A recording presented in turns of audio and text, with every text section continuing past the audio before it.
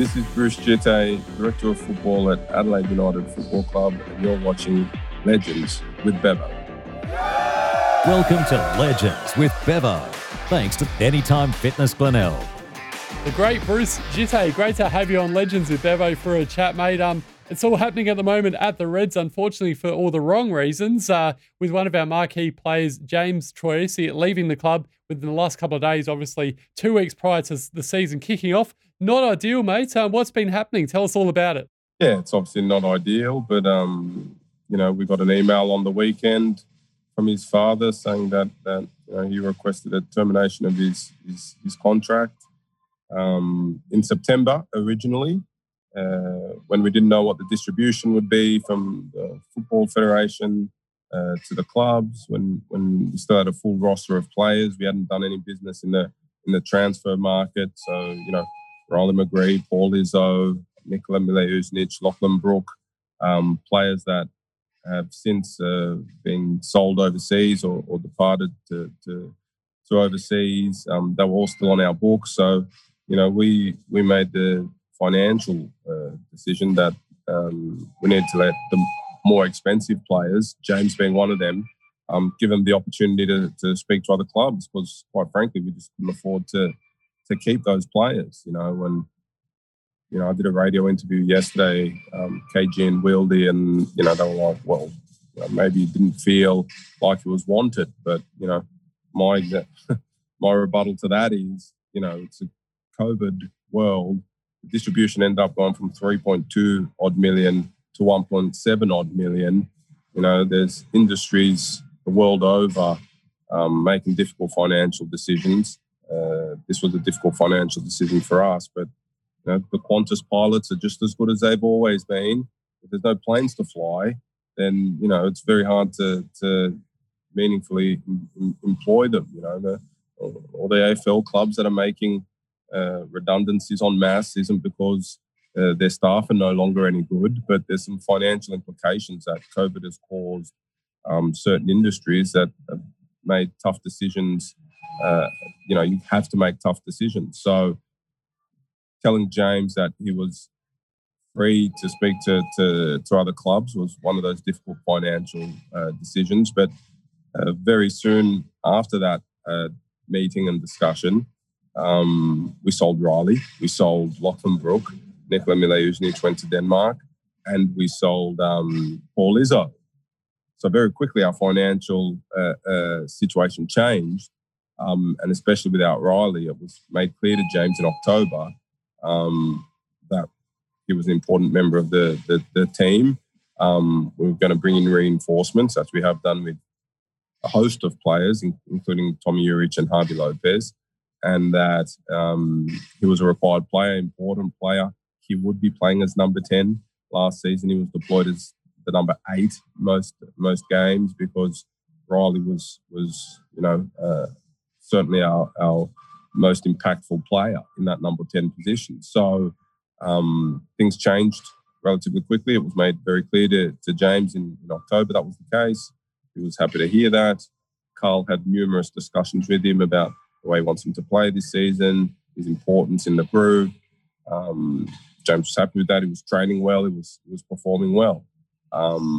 So for then 2 weeks out from the season to get an email saying he wants to terminate his contract was extremely disappointing, as I've said in numerous interviews.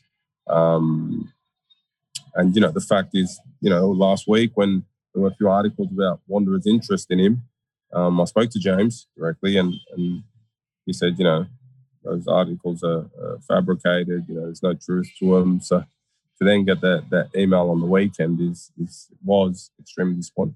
Yeah, you've answered it really well, Bruce, and I can see why, previously he was looking elsewhere, but like you said, you actually explained it to him that he's a wanted player, and we understand with the whole COVID situation that, the money cap salary cap's been cut dramatically this year or for this coming season.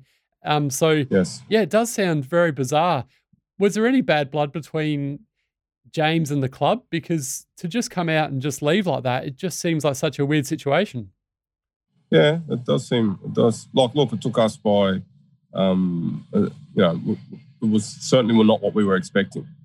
You know, I did an interview this morning and I was explaining on that program that if the discussions throughout October and November, when we were saying that he's a required player and he's an important player for the team, if the discussion was, you know, from him that, you know what, I actually felt really disappointed and upset when I was told I was able to speak to other clubs. I felt unwanted, you know, I'm not particularly happy, etc. Then it's a different thing, because then you expect him to perhaps make a move. But that wasn't the basis of any of the discussions. All these discussions with Carl were very positive. He was keen to be a part of the team, etc., etc., etc. So it's that has taken everyone by surprise, in the sense that you know, he was training well, he was playing well, he was, you know, saying all the right things, and we expect him to stay for the season. So, bit of a U-turn, and the timing just not ideal. Are you disappointed in the Western Sydney Wanderers as well for getting involved in this? Well, look, we emailed the Western Sydney Wanderers 6 to 8 weeks ago. I can't recall exactly when, because they did inquire about him formally. You know, they sent an email. We'd like to speak to James. You know, are we? You know, is he a required player or not? You know, he's coming to us saying he's free to speak to other clubs. We went back to Western Sydney Wanderers and said, he's a required player. We'd appreciate if he didn't approach the player. You know. So that obviously hasn't been the case. And, you know, I've tried to contact them and haven't heard back from them. So I look forward to seeing them at the next game. Yeah, bring that on when we play them. That's going to be awesome. It's almost going to be like the old Melbourne Victory versus Adelaide days. Hey, Bruce. It'll add a bit of spice to the clash, that's for sure. Hey, in the meantime, though, obviously the season starts in a couple of weeks, like you mentioned before. Have we started looking for a replacement yet? Yeah, we've started looking for a replacement immediately. So those discussions are ongoing, and we'll keep looking for a replacement. It's not easy to find, and not just difficult to find, but also it's difficult to get people into the country. Yeah. So challenges abound, but you know, that's our job, and you know, it's not just me scrambling for players. I mean, there's a whole host of people in that office that are working very hard to find a replacement and to put the right process in to make sure that whoever that replacement is can get into Australia. And let's talk about your role as football director of Adelaide United. Congratulations on that, mate. You're doing a wonderful job.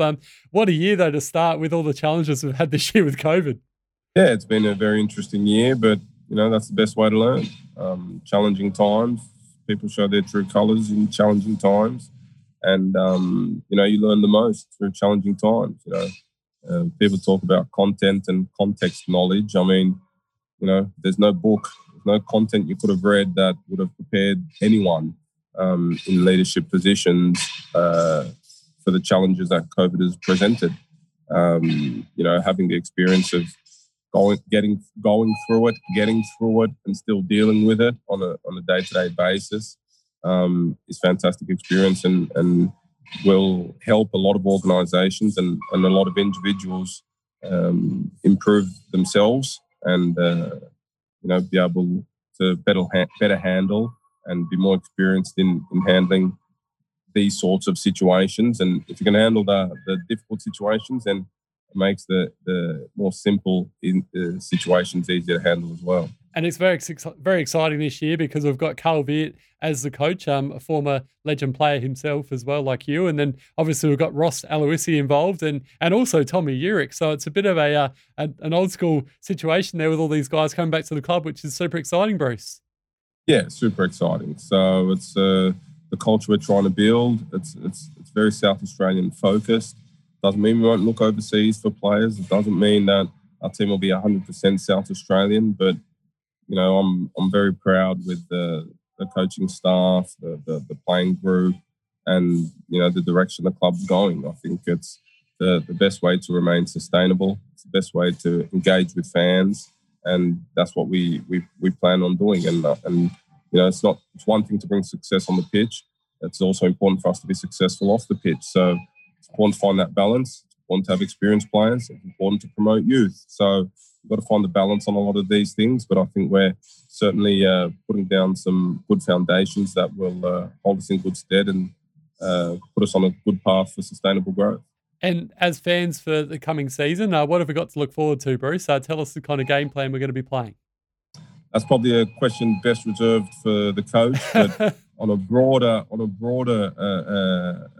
answer, well, I'm not going to tell you who's going to play where and what they're going to be doing, but we're there to play exciting football, and we've got a team of young, exciting, attacking players, solid defence. We've increased the depth in our defence. So we should be able to find a good balance between playing exciting, entertaining football with a lot of goals, as well as having a strong defence that should mitigate counter attacks and any risks that are posed from playing an attacking brand of football. And you're obviously one of the club legends, the highest goal scoring player for the Adelaide United side with 44 during your career. Talk us through the Bruce Djite story there, mate. How did you end up playing for Adelaide United, then obviously going on to play overseas and representing your country as well? That's a long story, but in summation, I was at the AIS and John Kosmina came over to watch a few games. I'm not sure if we were playing New Zealand or Japan. There was a little round robin at the time. And he asked myself and Nathan Burns to come on trial. He ended up picking Nathan Burns, but back then there was injury replacement players where you could come for 4 weeks at least till the squad player was recovered, and then you had to go back. So I was back and forth between Adelaide and the AIS for multiple months. Eventually, if you keep banging on the door, knocking on the door, someone's going to give you a contract, and I was lucky enough to end up getting a contract and played here for a couple of years and then moved on to Turkey. Obviously, played there for a few years. Was part of the Socceroos set up for those few years also.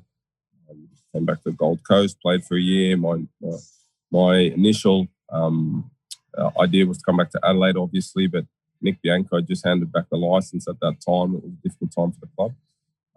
So I went to Gold Coast for a year, then came back to Adelaide, stayed here for an extended period, went to China on loan in between when the A-League season shifted, but stayed in Adelaide for an extended period till we won the Premiership and Championship double. Also won an FA Cup on that journey, and then went off to South Korea for a couple of years and Indonesia to wrap it all up. And I'm very privileged and lucky to be in this role as football director of the club I truly love. So that's the summary, brief one. That's my story in my footballing story in a nutshell. Anyway, you've answered it very well. And let's talk about the 2015-16 season, because what a season it was. Obviously, not off to the great starts under Amor, but then just incredible scenes, seeing 50,000 plus people at the Adelaide Oval back in 2016 and seeing Adelaide United win their first ever championship. What a thrill that must have been, Bruce. And talk to us through how you guys did it. Oh, look, it was just, it was a momentum thing. When we were in a rut, we got worse and worse and worse and worse. And all of a sudden, we pulled ourselves out of that, quicksand, if you like. And once we were on the up, we just kept going up and up and up and up. It was a season, obviously, of ups and downs. We had a very calm coach, which I think got us over the line at the crucial point. And the pressure was on and everyone was amped up. Guillermo was always the calming influence. He'd been there, he'd done it on the biggest stages in the world. Nothing flustered him. Nothing was a surprise to him. He was very calm, very relaxed, great coach, and really steered us to success. But it was a great group, a great team. Through the darkest moments in those early rounds when nothing was working for us, no one turned on each other. There was no bickering. There was no people just giving up and not pulling their weight. Everyone was trying hard. I mean, we probably tried harder earlier on in the season than what we were doing at the back end when everything was happening automatically for us. So, it was a really tight-knit group, really good group, fantastic coaching staff as well. And we were a bit lucky as well. But you need a bit of luck if you're going to win championships. And, we worked extremely hard and had a very, very talented squad at that time. Talented squad of individuals and fantastic camaraderie and a great team. Yeah, I still remember being there, and it was just unbelievable, the scenes, seeing us win the championship. And like I mentioned before, the atmosphere as well was just something that's out of this world, Bruce. So being a player, being a part of it would have been unreal, no doubt. Before I let you go, I just wanted to ask you a couple of quick ones. The best player that you've ever played with and against? Very hard. Obviously Harry Kewell was fantastic. Mark Viduka was unreal. Like, he was just so much better than anything. We've got no one close to him, since he's come. Like, it was that good. Played against. There were two games. There's two games that really stand out for me. One was a Socceroos game against Holland in Holland. I think I played the last 20, 30 minutes. They were at a very high level, obviously, the Dutch team. And another one was when we played Mexico Olympic team in Los Angeles for the Olyroos. They were a really top team. Like, that game was so hard. Like, they were just so good. They're the two that come top of mine. And obviously, we played, in Turkey there was the Galatasarays and the Fenerbahces that obviously had squads full of top talent. Ange Postacoglu's Brisbane Roar, very hard to play against them. So yeah, across the spectrum, there's been some pretty good teams I've played against. In terms of individual players, Del Pierre, who played for Victory, and Zvansvijk, who played for Mariners, here in Australia, were formidable defenders. Like, I never enjoyed coming up against them.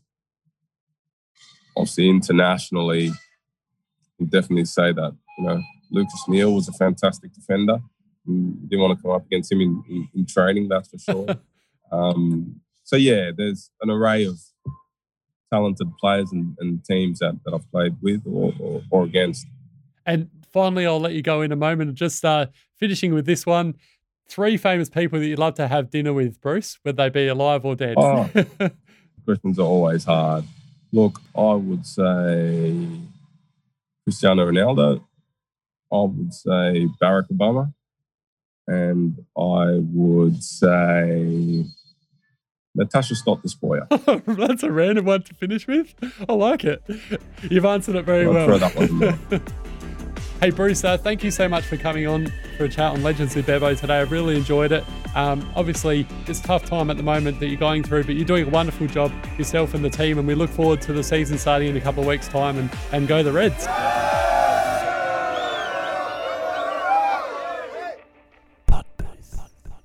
Sounds so good.